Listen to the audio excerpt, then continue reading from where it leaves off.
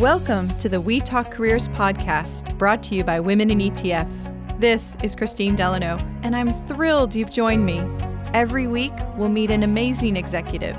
We'll share a story about her career and give us some great insight into her success. So if you are pursuing excellence in your own career or intrigued by the hustle required for a career on Wall Street, this podcast is for you. If you haven't yet, please take a moment to subscribe. You can learn more about women in ETFs and the exchange-traded fund industry at womeninetfs.com. We have a freebie for this episode, our gift to you. You can grab it at christinedelano.com. Find out more about our show, see some behind the microphone photos, and get a preview of our upcoming guests on Instagram and LinkedIn. All these links are in the show notes. So, put aside that massive to-do list and let's get inspired. In this episode, we are talking to Sue Thompson about your brand. Something we all have, but sometimes don't spend enough time cultivating. It represents your skills, but also how you're perceived. Sue Thompson is an executive vice president at State Street Global Advisors and heads up Spider America's distribution. Prior to joining State Street in 2018, she advised some of the world's largest and most sophisticated investment managers on their growth and distribution strategies. She has held leadership and strategic positions at both BlackRock and Vanguard. Sue is a graduate of the University of California Davis School of Law and a member of the California State Bar Association. She's married with 2 daughters, and 2022 is going to be a big year for them. They're celebrating their 40th wedding anniversary and expecting their first grandchild. I was so thankful when Sue agreed to come on the show and talk about brand. She has made cultivation of her impressive personal brand look effortless, which I know is a mirage based on the time she invests in others and her unique leadership skills. I'm ready to learn. Welcome, Sue, to We Talk Careers podcast. Thanks so much, Christine. It's such a delight to be here with you today. Oh, I'm so happy to be talking to you. Some of our listeners might not spend much time thinking about their personal brand, or perhaps they're not sure what their brand is. Yet it exists for all of us. How we're perceived is fundamental to our relationships and to our careers. Can you maybe share a time when you recognize the importance of your brand? I think the one that most immediately comes to mind is when I was at iShares, and we had started the ETF strategist channel. And we put together an entire program for how to support these boutique asset managers. And we had built relationships along the way, but it was the relationships that we built combined with, having a deep enough sort of experience with what they needed to be able to have them trust us when we put this whole program together. And internally, I think that the brand of having built within iShares, the RIA channel, I think that there was enough faith internally that people actually just volunteered, to be a part of this effort to start up this ETF strategist channel. And it was a lot of fun along the way. But I think that's where it all really began. And I think for the first time where I actually started thinking about what is a personal brand and what does it mean? So how do you define personal brand? Like, what does it mean to you? I mean, I think that your personal brand is really, I think you said it well at the outset. It's how you're perceived in the marketplace. And it's not just one thing. I mean, it's kind of everything. It's what you stand for. When people think about you, it's the first couple of things that come to mind. So I think when a lot of people think about me, or at least I hope this is what they think, they think women in ETFs, for example, because, part of my brand, I think that means a lot to me is trying to be an advocate and a mentor and a sponsor to women. And frankly, now, even more broadly for people that are underrepresented and undersponsored in our industry. So, you hope that you're recognized for that. But, I hope that I'm also recognized for being in the ETF industry and for having some expertise in distribution. And hopefully, I think most importantly, I think that you want the perception to have an element of the personal. So, what I mean by that is that people think of you as a kind person or an empathetic person, that it's not just what you're capable of, but who you are intrinsically.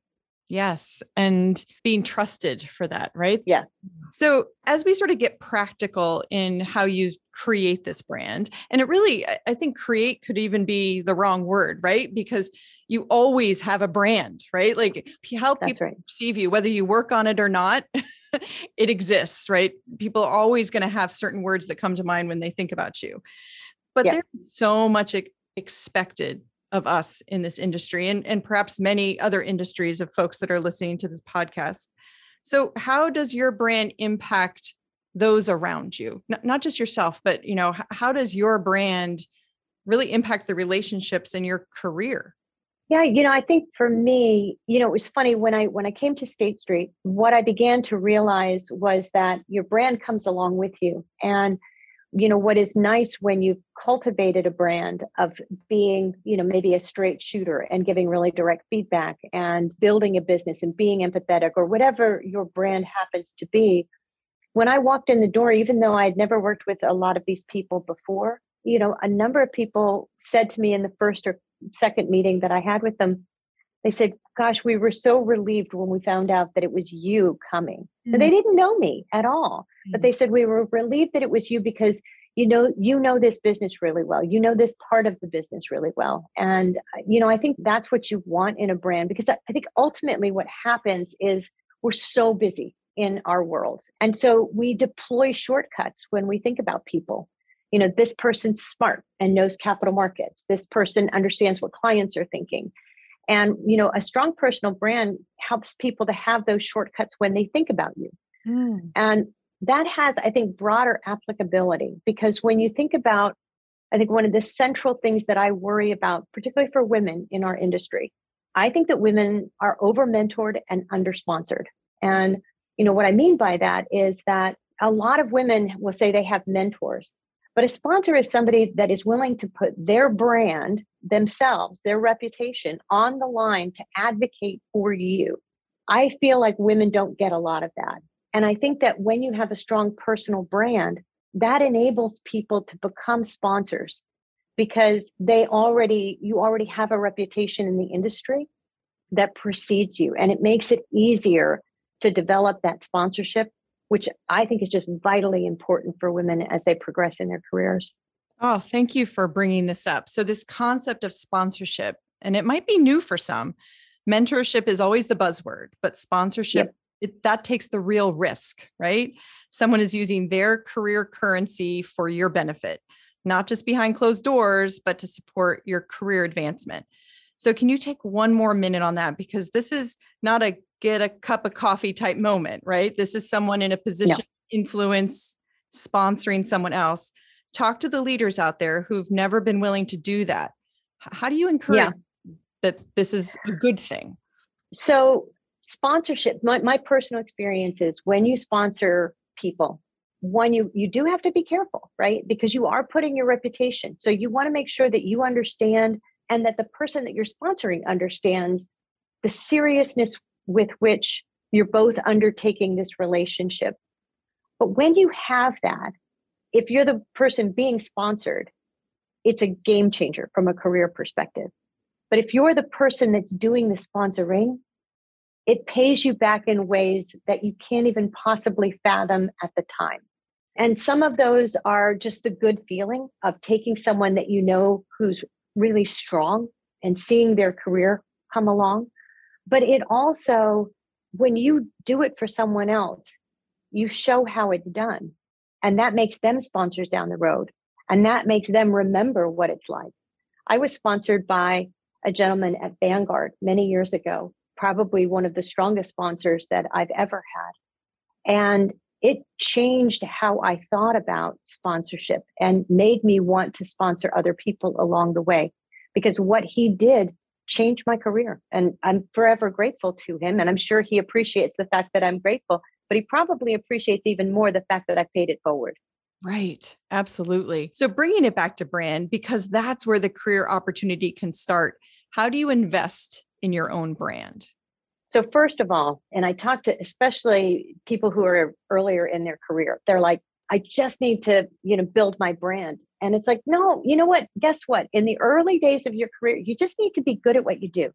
You be a sponge, right? Learn your job, do your job really, really well. Then worry about brand. because there's no substitute for competence. Those are table stakes. So you have to have that as your sort of base layer, and then you can build from there. I think that once you're good at what you do, then it's a matter of making sure that your network is as strong as you can have it. And I always encourage people to not just, if you're going on LinkedIn and looking at your first contacts, you're not going far enough. Look at the people that you're one step away from, and then see how you get to expand that network. That would be, I think, some of the first things. Second thing is, social media is such a powerful tool these days. And I don't just mean LinkedIn. I'm not a big Twitter person myself, just because I just feel like in this day and age, what we need as a body politic, among other things, is something a little bit more nuanced than what you can get in that many characters. But I do think that, a lot of people I know write really interesting posts on LinkedIn. I know some people that are taking it to TikTok, believe it or not. Now, a lot of this depends upon the compliance environment in which you find yourself and whether or not your company can support it. I think most of us do LinkedIn, but I don't think that many people use LinkedIn as much as they can or should. If your company allows you to, or if you're an entrepreneur and can do it on your own, that's the best time, I think, to think about your brand and what is it that you want to say? What is it that you want to be known for? Do you want to be known for your leadership qualities? Do you want to be known for a particular field of expertise? Then, think about writing about that, not just once, but on a regular basis. And dare I say it, don't be afraid to be provocative, because it's that provocation. I think probably the single thing that was the most read of anything that I've ever posted was when I, in the gentlest way I could, called out someone for basically, having a conference where there were no women speakers, and just asking, how did this happen? And then trying to, break it down and explain it. And so I think that when you I'm not saying, be the agent provocateur. That's probably a step too far, but being willing to call out truths that need to be told, I think can oftentimes be really helpful for your brand. Whether that's, saying in the ETF space, for example, that you're not a big believer in, active ETFs, or, you think that there should be crypto ETFs, or whatever the case might be. I do think that being willing to take a stand can also enhance a personal brand. And I remember when you called that conference out. I remember the impact too, because you actually changed it. A number of voices joined you on that. And the following year, it looked very different. So I do think the chance to be provocative always has to be grounded in something that is meaningful to you, right? Yeah. And it has to be, you're trying to make a change that's, I think, a positive change, right? It's not just throwing flames to throw flames. It's for a greater good. Right. And the word that keeps popping into my head as you're speaking is authenticity. You have to know who you are and what you value, right? You'll grow weary building a version of yourself that actually doesn't exist. I mean, we can all get better, but it's our uniqueness that makes our brand sort of memorable and engaging, right? Those words that come to the people that think about you, the words that came to the folks that thought about you before you joined State Street. I mean, that's what's so important. They're memorable, they're engaging, they're unique to you. They aren't just what they throw around to everyone who they meet. So what are some tips or thoughts to keep in mind, as someone is growing in their confidence, they're, becoming competent and they're working hard at their career, they're growing their network. What are some of the other ways that they can, in using your word, be a little bit more nuanced in their uniqueness? Like, how do they do that?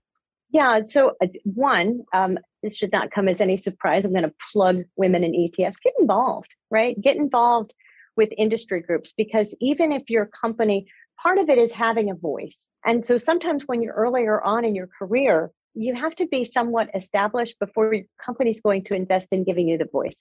Now, the one thing I will say on that front is don't be afraid to speak up on that. When I first came to State Street, it was shocking how few women were spokespeople. And we actually established a speakers bureau, and we started to do that same as what we did with We, to get more women, to get more diverse voices, period. And we got people media trained and then developed swim lanes for them so that they were known to be an expert on that topic in an effort, frankly, to help them build their personal brand. Your company might not be as supportive of that. So if you're working at a company where that opportunity doesn't seem to present itself, or when you bring it up, you don't get the outcome that you're looking for, we can often be, women in ETFs can be a great place to start building your voice. And other industry groups as well. But I think the work that we has done here has been just phenomenal. Yes, I agree. And it's been fun starting this podcast and having so many of the board members join it and really talk about the things that they're passionate about, which, again, I really want to extend that opportunity to other membership. And I love that what we have done with the Speakers Bureau in not only giving people an opportunity, but providing training and providing support to get there. So love those ideas. So take it a little personal with me, Sue. There's always been that old homage of, dress for the job that you want, not the job that you're in. So tell me how sort of that piece of it, the style side of who you are, has played into your own personal brand. Well, I'm not particularly proud of the fact that part of my personal brand probably labels me as a shopaholic, but it's probably true. I never think of that. That's not the word that comes to I think that everyone, no matter how much we wish people would just judge us on the inside, that's just not the world that we actually live in. And again, it goes back to heuristics. We are all bombarded with information. And so you end up, whether consciously or not, making sometimes snap judgments about people. And so, I do think that the way that we all present ourselves ends up, even if it shouldn't matter, it does. And one thing I love about this young generation of women that are coming up is they're just so vocal about body shaming and things of that nature. And I think that's so great and so healthy. That is not the world that I grew up in. And so I think old habits for me die hard. I also think that there's a funny movie. Gosh darn it, I won't be able to remember the name of it. But it was about some guy that ends up in a fallout shelter, and he comes up. I think it was with Brendan Fraser or something, and they were talking about manners, and they said, the reason for manners is to make other people feel comfortable. I think style, like trying to showcase yourself in a nice way, to me is a sign of respect for the people that you're around. It's saying, I care enough about you to put on, my best and to try to make you feel comfortable and confident that when you talk to me, I'm fully present for you. Oh, so well said. Thank you. Yes, I agree with that wholeheartedly. Thank you. So I'm a novelist now, which I love. I love writing. I love story. I love how you can escape in it. I love that it can challenge your bias and kind of sort of expand your world. So I'm always looking for new story ideas and new books to read. So tell me, what have you read recently, Sue, and how has it inspired you? Right now, I'm reading a book called Choke, and it's about how your brain operates. How like sometimes you can have somebody that they'll take practice test after practice test, and they'll do amazingly well at it. And then they'll get into the actual test itself and they choke and they fail. And so this is an area where I feel like sometimes on a personal level, when I get really stressed, I tend to have, I think they call it an amygdala hijacking, where your fight or flight instinct takes hold.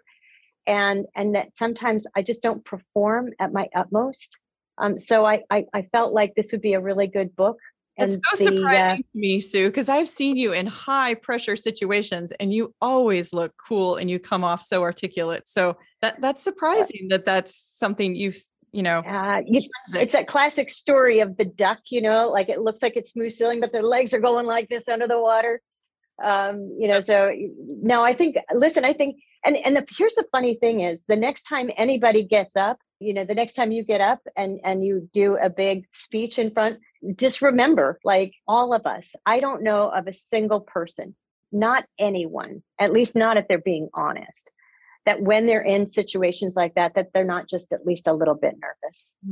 And some of us a lot nervous. What is it that Malcolm Gladwell said? Do it for 10,000 hours and, you'll be an expert and maybe you don't get so nervous. Right. Yeah. How many things can we do for 10,000 hours? But yes. Yeah. Exactly. So in this book, Choke, is it really leaning into sort of the brain science of like how to sort of condition your brain and the mindfulness? Is mindfulness training a part of that? So I'm still brand new in the book. I just started it, but I just thought it's an interesting take, but yeah, it's all about brain science, which I just find personally just really fascinating. I think we're learning more and more about the brain. And I've been trying to do more things around mindfulness anyway. So I thought this was in keeping with that. So that's the book that I'm reading right now. Although I will take time off to read completely different fictional things. It's not all nonfiction. What are you? You said a novelist, so you're writing fiction. I do. I write fiction. So, and I'm on my third novel. The first two I haven't actually released into the world yet, because, probably like you as well, there's a bit of a perfectionist living inside of us. So until we know that the book is ready for general consumption, I'm holding on to it. But this third one really takes place in high finance, and I'm excited about it. It's the world that we lived in, and knowing you and so many amazing women, I think there are stories to be told that can really help people, in some ways rethink their biases, as I said, but also their preconceptions on what it is to work in a high pressure situation, as well as try to have a family and friends and all of that. So I think good fodder for a fiction story. So I can't wait to read it. Thank you. I think we need a lot more novels about our industry is fascinating, and in a lot of ways. And so it deserves to have more novels written about it. I agree. And so I just want to thank you so much, Sue, for giving us great insight. This book that you mentioned will be in the show notes, as well as each of these podcasts. I'm asking that question. So some great books to be looked up. And so I just want to take a moment and just say, how impressive your personal brand has been to me over the years. And I really appreciate you taking the time to help others understand how to cultivate it and why it's important. So this has been so great. Thank you, Sue. Oh, thank you so much, Christine. And thank you, our listeners, for spending your time with us. I hope this is not just information to file away, but let it be transformational in your career. I'm rooting for you. Once again, I'd like to remind you to go to womeninetfs.com to find out more about diversity, opportunity, and events in the exchange-traded fund industry. Please also check out this episode's freebie, where I've listed some great resources on creating a personal brand and included a checklist. You'll find it at christinedelano.com. If you haven't subscribed, make sure you do so. We have a season of incredible guests. Don't miss out. And if there's a topic you'd like to hear us tackle, please let me know. All links are in the show notes. Thank you for listening.